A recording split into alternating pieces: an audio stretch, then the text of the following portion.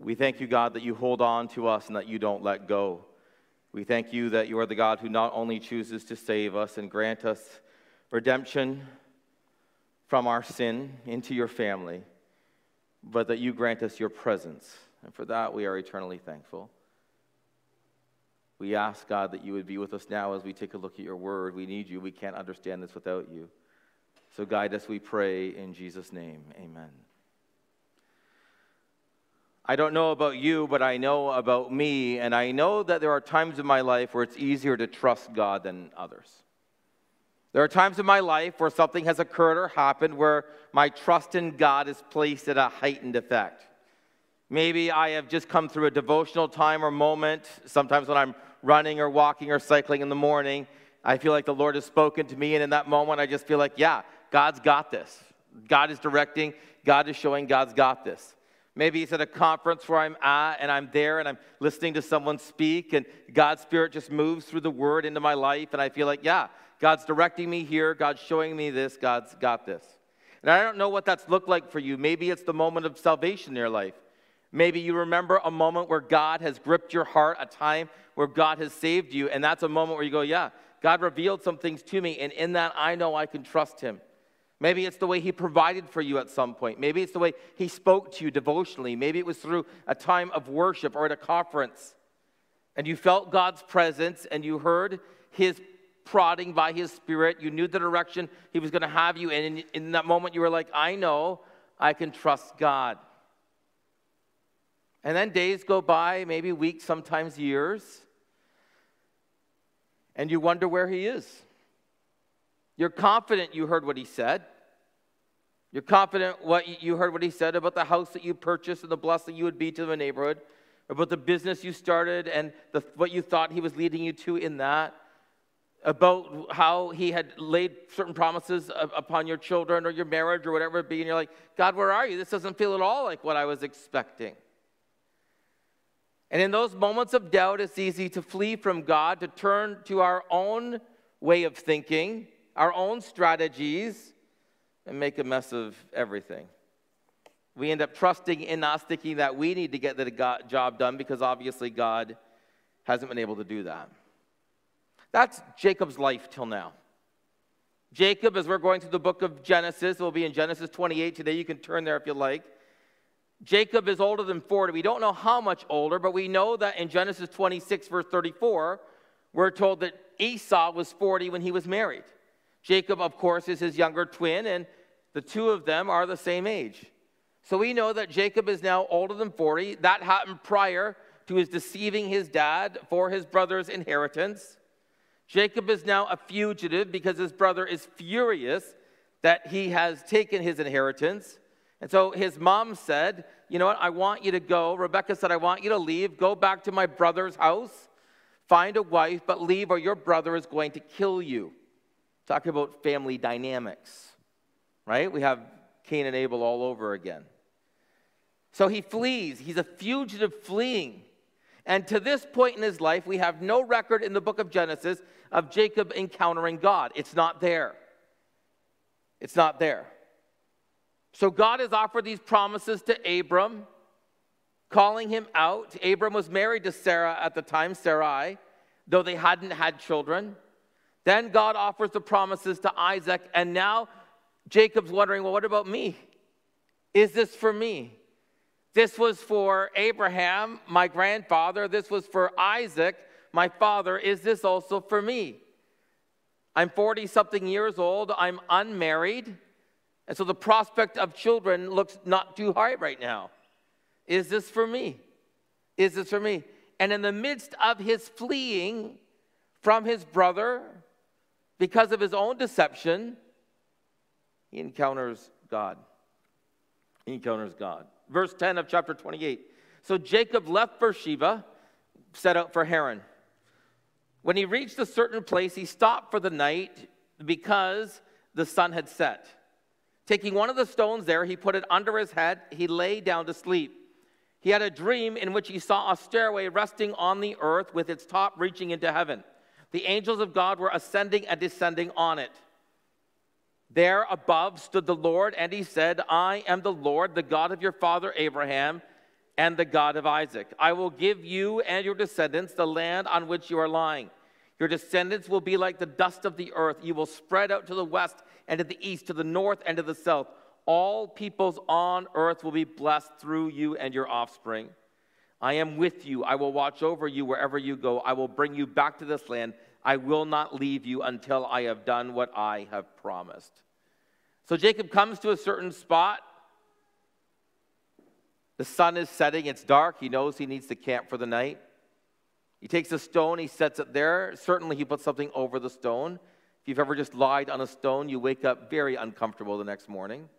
The idea is not simply that the stone was his pillow, but he laid the stone there, probably laid, his cloak, something over it. And as he's sleeping, he has a dream. He sees a stairway. Some people describe it as a ladder, but it's better translated stairway. The idea is he can see angels ascending and descending to and from heaven. And as he sees this stairway, he sees God over. God over. Now, in your Bibles, it might say God over it. It isn't there in the original. And I think the idea here is he just sees God over. God over the stairway, God over him. He just sees God's presence over. That's the idea. That God is over him, God is over the stairway, God has got this. And then he hears the voice of the Lord. And the Lord says, I am the Lord. I am the Lord your God. Notice, of your father Abraham. He says, I want you to note, Jacob, that I consider the promises that I gave Abraham, not just Isaac's, your dad's, but also yours. That what I promised Abraham also belongs to you. That's why God doesn't just say, I am the father, or I am the God, of your father Isaac. He says Abraham and Isaac. And he lets him know that I am your God. Notice he says this, I will give you. God promises that he will actually give him certain things. He will fulfill his covenant. That's what God says. I will give you descendants. Your descendants will be like the dust. They will spread up from the east and west. And I am with you. I will give you, and I am with you. God says, I'm not only going to grant you certain things, but I'm also going to be with you. You will have my presence. My presence is yours. And I will not leave you until I have done what I have promised. That's what God says to him. He assures Jacob that he is with him. He tells Jacob what he will do, and he promises him his presence. Now, I want you to note two things before I move on. He says that you will be blessed so that you can be a blessing. Through you, the earth will be blessed. He says, I want you to know, Jacob, that I am blessing you so that through you, you will be a blessing. God's blessing to us is never an end in itself. God never blesses someone simply to bless them. God always blesses to be a blessing. God blesses so that through you, that blessing could be granted to others. So that through you, others may receive what God has granted you to them as well. But God also promises this, I will be with you and I will stay with you until what I have declared, what I have promised will happen, will come to pass. It's reminiscent of Jesus, isn't it? That after the resurrection, as Jesus is commissioning us to be a blessing, you find in John's gospel, in John's account, the Great Commission is something like this. As the Father sent me, he says to the disciples when he appears to them in the upper room, as the Father has sent me, now I send you. As God sent me, he says, now I'm sending you. God sent me into the world to be light, to be a blessing, Jesus says. Now, in my resurrected self, I'm sending you. And the Great Commission, what does he say? All authority, every single ounce of authority in heaven and on earth belongs to me. Therefore, go and make disciples of all nations, baptizing them in the name of the Father, the Son, and the Holy Spirit, teaching them, teach everyone that comes to faith to obey everything I have commanded. And Jesus says what? And I am with you, how often? Always, to the very end of the age. I'm with you always. And so God is with us. Like Jacob, you might doubt it. Like Jacob, at times you might look at your circumstances or your situation and say, God, where are you? God, this feels empty. God, I'm not experiencing your presence. God, where is your joy? God, raising kids is hard. God, this new job is terrible. God, our neighbors are so difficult. God, there's been conflict in the church through the pandemic over protocols. God, where are you? God says, I've never left. I've never left. I'm right here. And all authority belongs to me. And I am with you always to the very end of the age. So Jacob experiences this moment with God. This is what happens, verse 16. When Jacob awoke from his sleep, he thought, surely the Lord is in this place. I was not aware of it. He was afraid. Well, I'll come back to that in a second. And said, how awesome is this place? There is none other than the house of the Lord. This is none other than the house of God. This is the gate of heaven. Early the next morning, Jacob took the stone he had placed under his head. He set up a pillar. He poured oil on top of it. He called the place Bethel, though the city used to be called Luz. Then Jacob made a vow, saying, if God will be with me and will watch over me on this journey that I am taking, and will give me food to eat and clothes to wear, so I return safely from my father's house, then the Lord will be my God, and this is the stone that I have set up as a pillar. It will be God's house. And all that you give me, I will give you a tenth. Just note a few things. Jacob wakes up and he says, wow, God is here. God is here. God is here. There are times in our lives when we experience the presence of God by his Spirit so profoundly that we should just pause and say, God is here. It might be in that devotional reading. It might be at a conference. It might be in a worship moment when you're gathered with God's people. It might be when you're experiencing nature.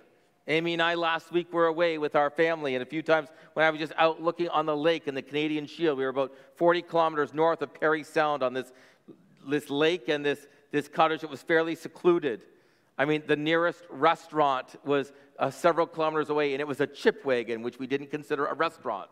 The local marina advertised that they had like a pizza place, and we got there. I sent pictures to my brother and to Ethan. Ethan loved this. Ethan and I came up for a few days. We bought pizza from him. It was a box that cooked your pizza in 3 minutes. It was a box at the marina. I went down to look, and I'm like, Amy, the restaurant is a box. And we tried it. I'm not going to give my comments. You can ask me privately. This is recorded. I'll just leave it at that.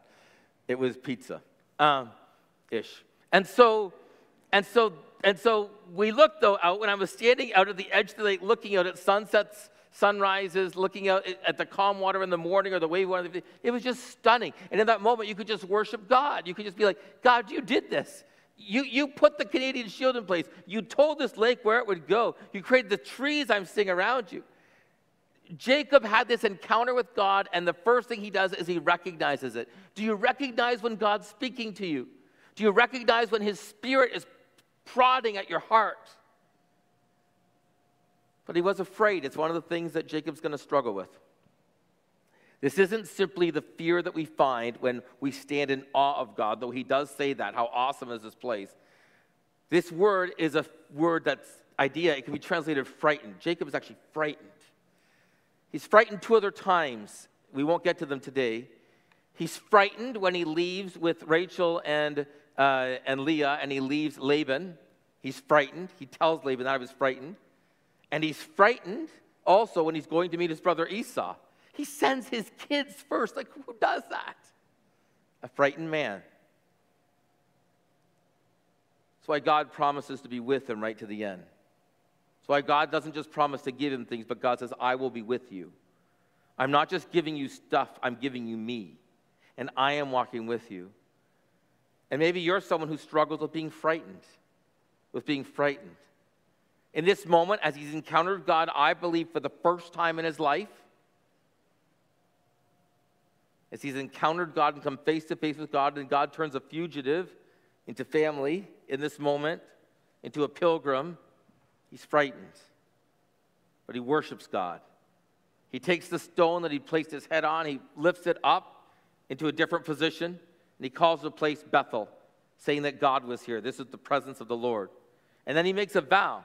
Notice God is central to that vow, although he wants God to do certain things as he will follow and worship. But then he says, God, I will come back here, and I will give you a tenth of everything you've granted me.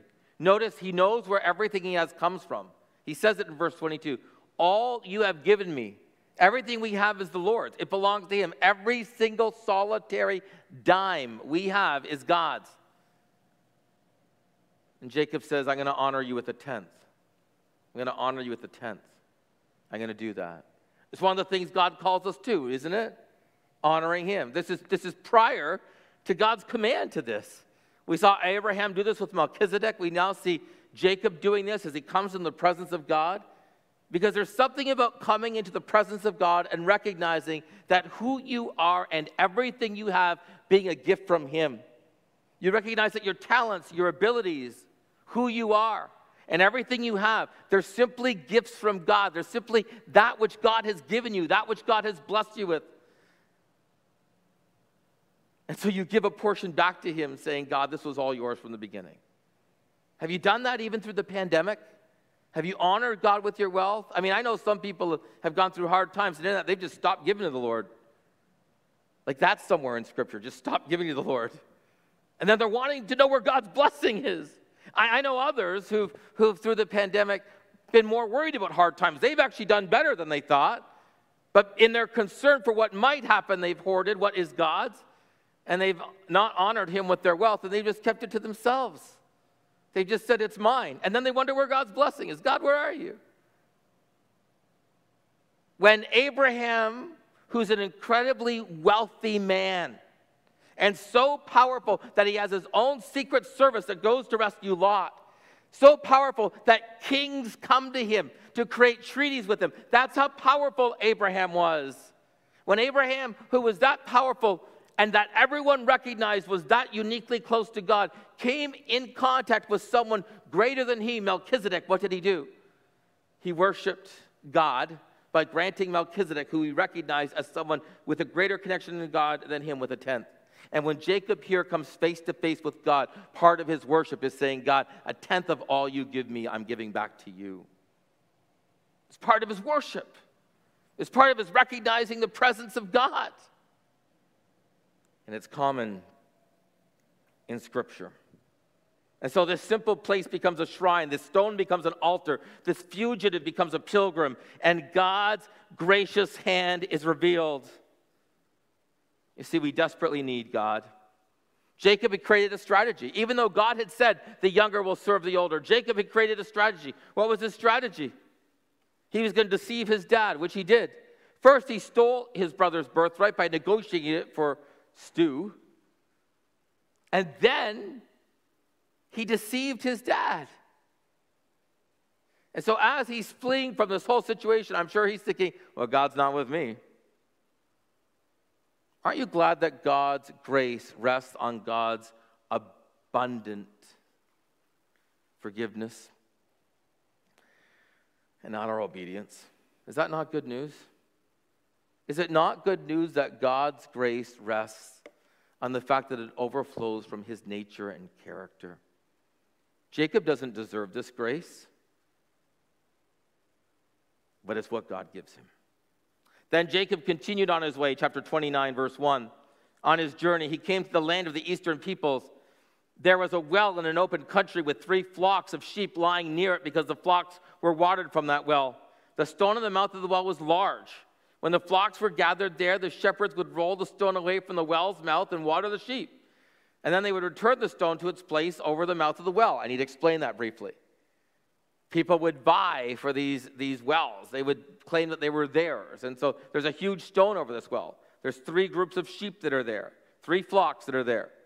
And these shepherds would move the stone over and then move it back so no one could use it.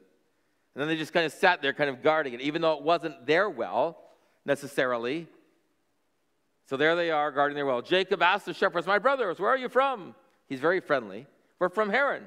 He said to them, do you know Laban, Nahor's grandson? Oh, yeah, we know him. Then Jacob said to them, is he well? Yes. And here comes his daughter Rachel with the sheep. Look, he said, the sun is still high. It's not time for your flocks to be gathered. Water your sheep and take them back to pasture. He's trying to get them to remove the stone because he sees Rachel coming with her sheep. He wants them to remove this large stone so that she can water her sheep. That's what he's doing here. He says, guys, it's not time to take your sheep back. Don't be gathering them. Don't cover up the well yet. Let your sheep be well fed. Remove that stone. Look, he said, verse 8. We can't, they replied. We can't. All the flocks are gathered. The stone has been rolled away from the mouth of the well. Then we will water the sheep. And the stone is rolled away from the mouth of the well. Then we will water the sheep until all the flocks are gathered. He says, we can't do it. These guys are just lying about. The sheep are kind of gathered. They're just like there, enjoying, chewing on the grass, lying in the sun or in the shade, whatever it would be. And they're just lazy. This is the contrast of Jacob and them. While he was still talking with them, Rachel came with her father's sheep, for she was also a shepherd. When Jacob saw Rachel, daughter of his uncle Laban, and Laban's sheep, he went over, he rolled away the stone from the mouth of the well, and he watered his uncle's sheep. So in that moment, he sees Rachel. He thinks, wow. And he has enough adrenaline in that moment to take the stone away that would have taken several men to take it away. In that moment, he has Samson-like strength. He's like, whew, look at her. Right? He sees her. I'm pointing behind you, Rochelle, to Amy. Just, I'll leave Mike to point to you. And I just thought, that could look really awkward there. And so he has the strength. And he just takes the stone and he just throws it away. He doesn't throw it. That's it. That text doesn't say that. But he moves it. And he waters Rachel's sheep. Guys, do you remember those moments in your life when you were able to do that? I'm not talking about moving the stone. But in that moment when you first recognize this is the woman for me, you're like, wow. Then Jacob kissed her. Now that's a little shocking in this moment. And began to weep out loud. Now, this is a kiss of greeting. This is not to our sensitivities. He didn't go up and say, hey, right? He just kind of greeted her with a kiss. He weeps out loud. He tells Rachel he's a relative of her father, a son of Rebekah.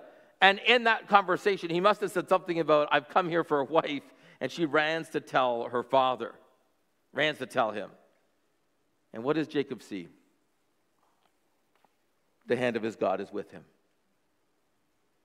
God is with him. As soon as Laban heard about the news about Jacob, his sister's son, he hurried to meet him. He embraced him. He kissed him. He brought him into his home, and Jacob told all of these things. And Laban said to him, you are my own flesh and blood. You are my relative. And he invited him to stay. So after Jacob had stayed for a month, Laban asked him, just because you are a relative of mine, should you work for nothing? Tell me your wages. What would they be? Now Laban had 2 daughters. The name of the older was Leah, and the name of the younger was Rachel. Leah had weak eyes. The idea there is she wasn't as stunning to look at. Rachel had a lovely figure. She was beautiful. And Jacob was in love with Rachel, and he said, I'll work for you for 7 years in return for your younger daughter, Rachel. Now, this is a deal. A dowry would need to be paid, but he could have paid it in a year or 2. And Jacob says, I'm so in love with your daughter, I'll work for 7 years for her. When you calculate what a dowry would be worth, easily within 2 years, Jacob could have paid it. Likely in less than that. And he says, I'll work for 7 for her.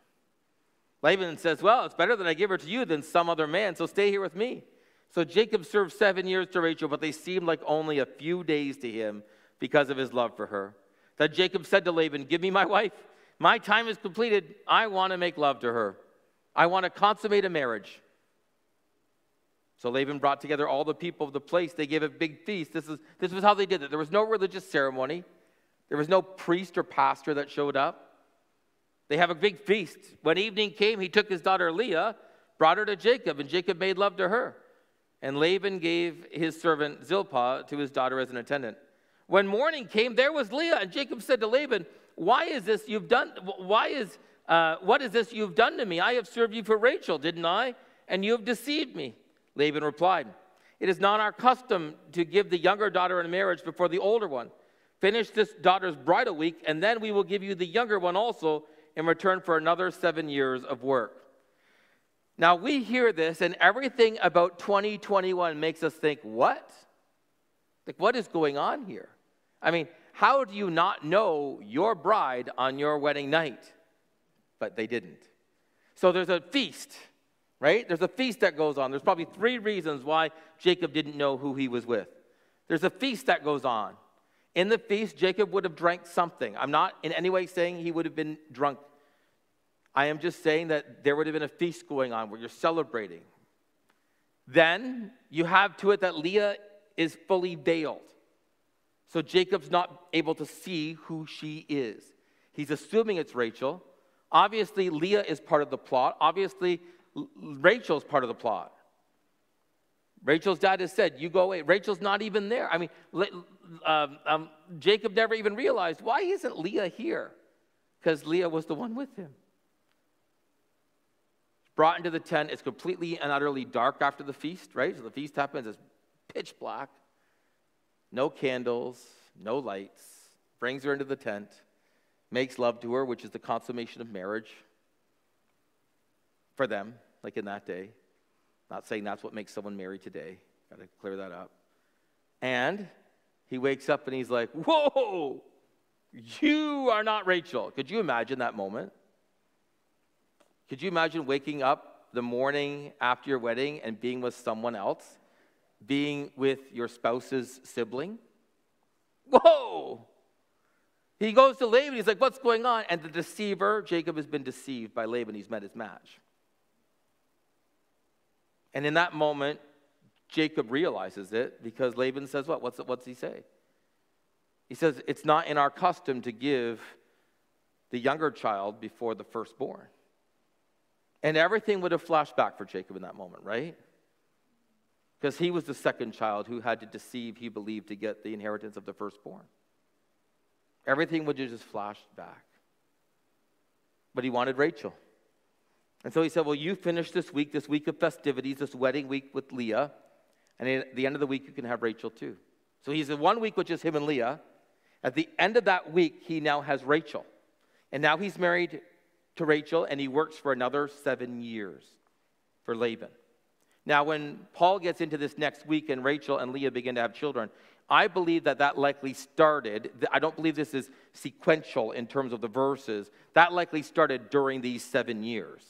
It talks about how he worked for 7 years, then it goes into how they started to have kids. I don't think Leah started to have children after 7 years. I likely think that what he's saying is this is a comment on how long he worked for him, and then it moves into the commentary of the 12 tribes of Israel being birthed to Jacob through Leah, Rachel, and others. Well, Jacob did so. He finished the week with Leah, verse 28, and then Laban gave his daughter Rachel to be his wife. Laban gave his servant Bilhah to his daughter Rachel as her attendant. And Jacob made love to Rachel, and his love for Rachel was greater than that of Leah.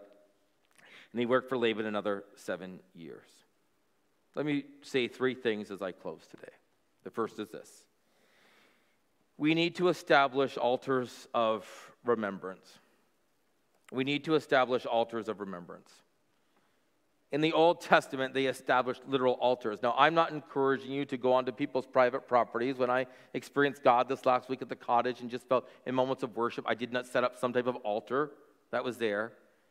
But too often in our lives, we just forget these moments where God has worked, where God has acted, where God has spoken, where God has promised, where God has revealed. We just forget.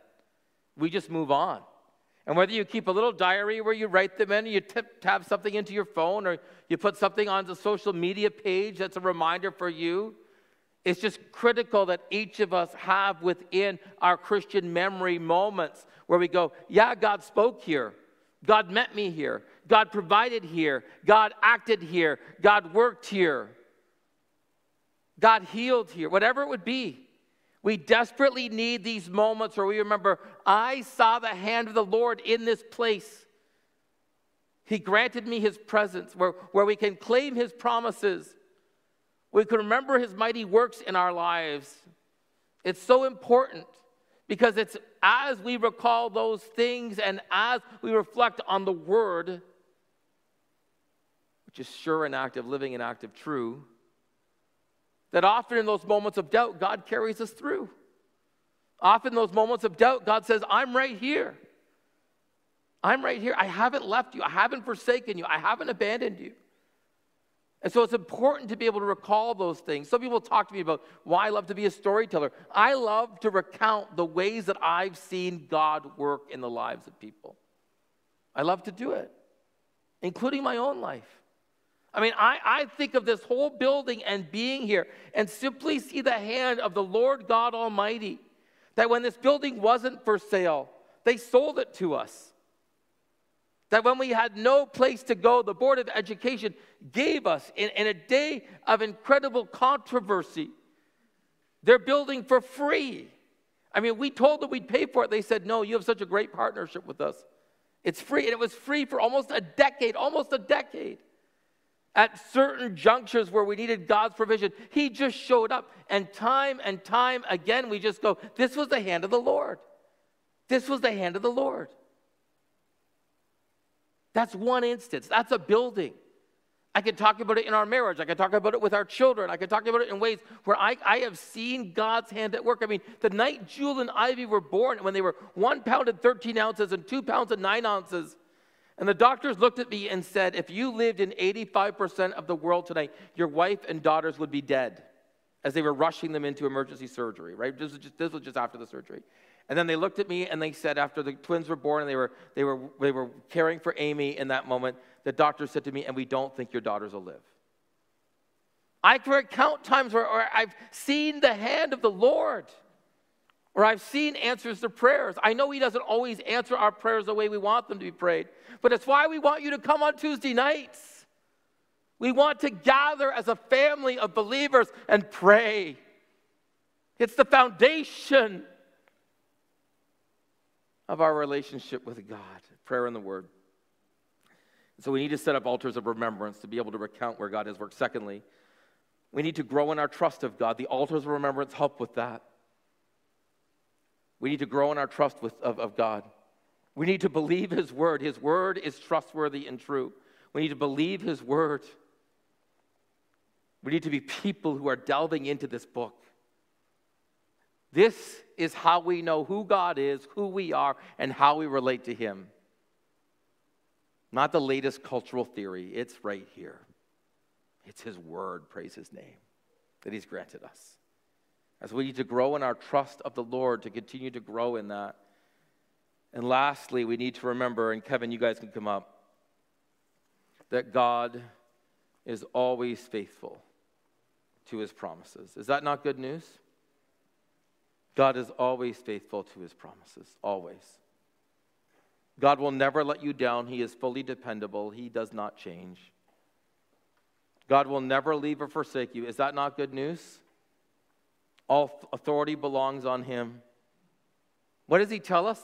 There is no condemnation for anyone in Christ Jesus. Is that not great news today? Is it not great news that God does not treat us the way we deserve? Instead, God treats us the way his Son deserves? For anyone, anywhere, anytime, whom God's Spirit has been working in it, and who changes their alliance from what they've been believing in to believing in him. That's the Gospel of John, right? Belief is the theme of the Gospel of John. It's all over John. In fact, John says at the end of his Gospel, I've written these things that you would believe. And whenever we come to that place, we come to that recognition, we go to that place, is it not good news that God doesn't turn anyone away? Is it not good news that when you are God's child, God has sealed you until the end? And you're sealing your inheritance in a place that cannot perish, spoil, or fade. Because when he looks at you, he now sees his Son, the Lord Jesus Christ. Praise his name. God's promises are certain and true. He is a great God. And so we set up altars of remembrance to say, God met me here. God spoke to me here. God showed up here. God provided here. We learn to continue to grow in our trust of him. He is our God. Oh God, help me to trust in you. And we cling to his promises. They are faithful and sure. Will you pray with me? God, we are thankful for the ways that you use your word in our lives. We're thankful for Jacob and how you spoke to him powerfully, God, in the midst of his fleeing and doubt. God, may you speak to us also. We thank you that you do through your Spirit, by your word. And so may you speak to us also powerfully, God. May you cause us to remember moments and times where we've seen you work, your hand upon us. God, may we learn to grow in our trust for you. And may we acknowledge, God, not just with our lips, but with our lives, that your promises are always true. In Jesus' name we pray. Amen.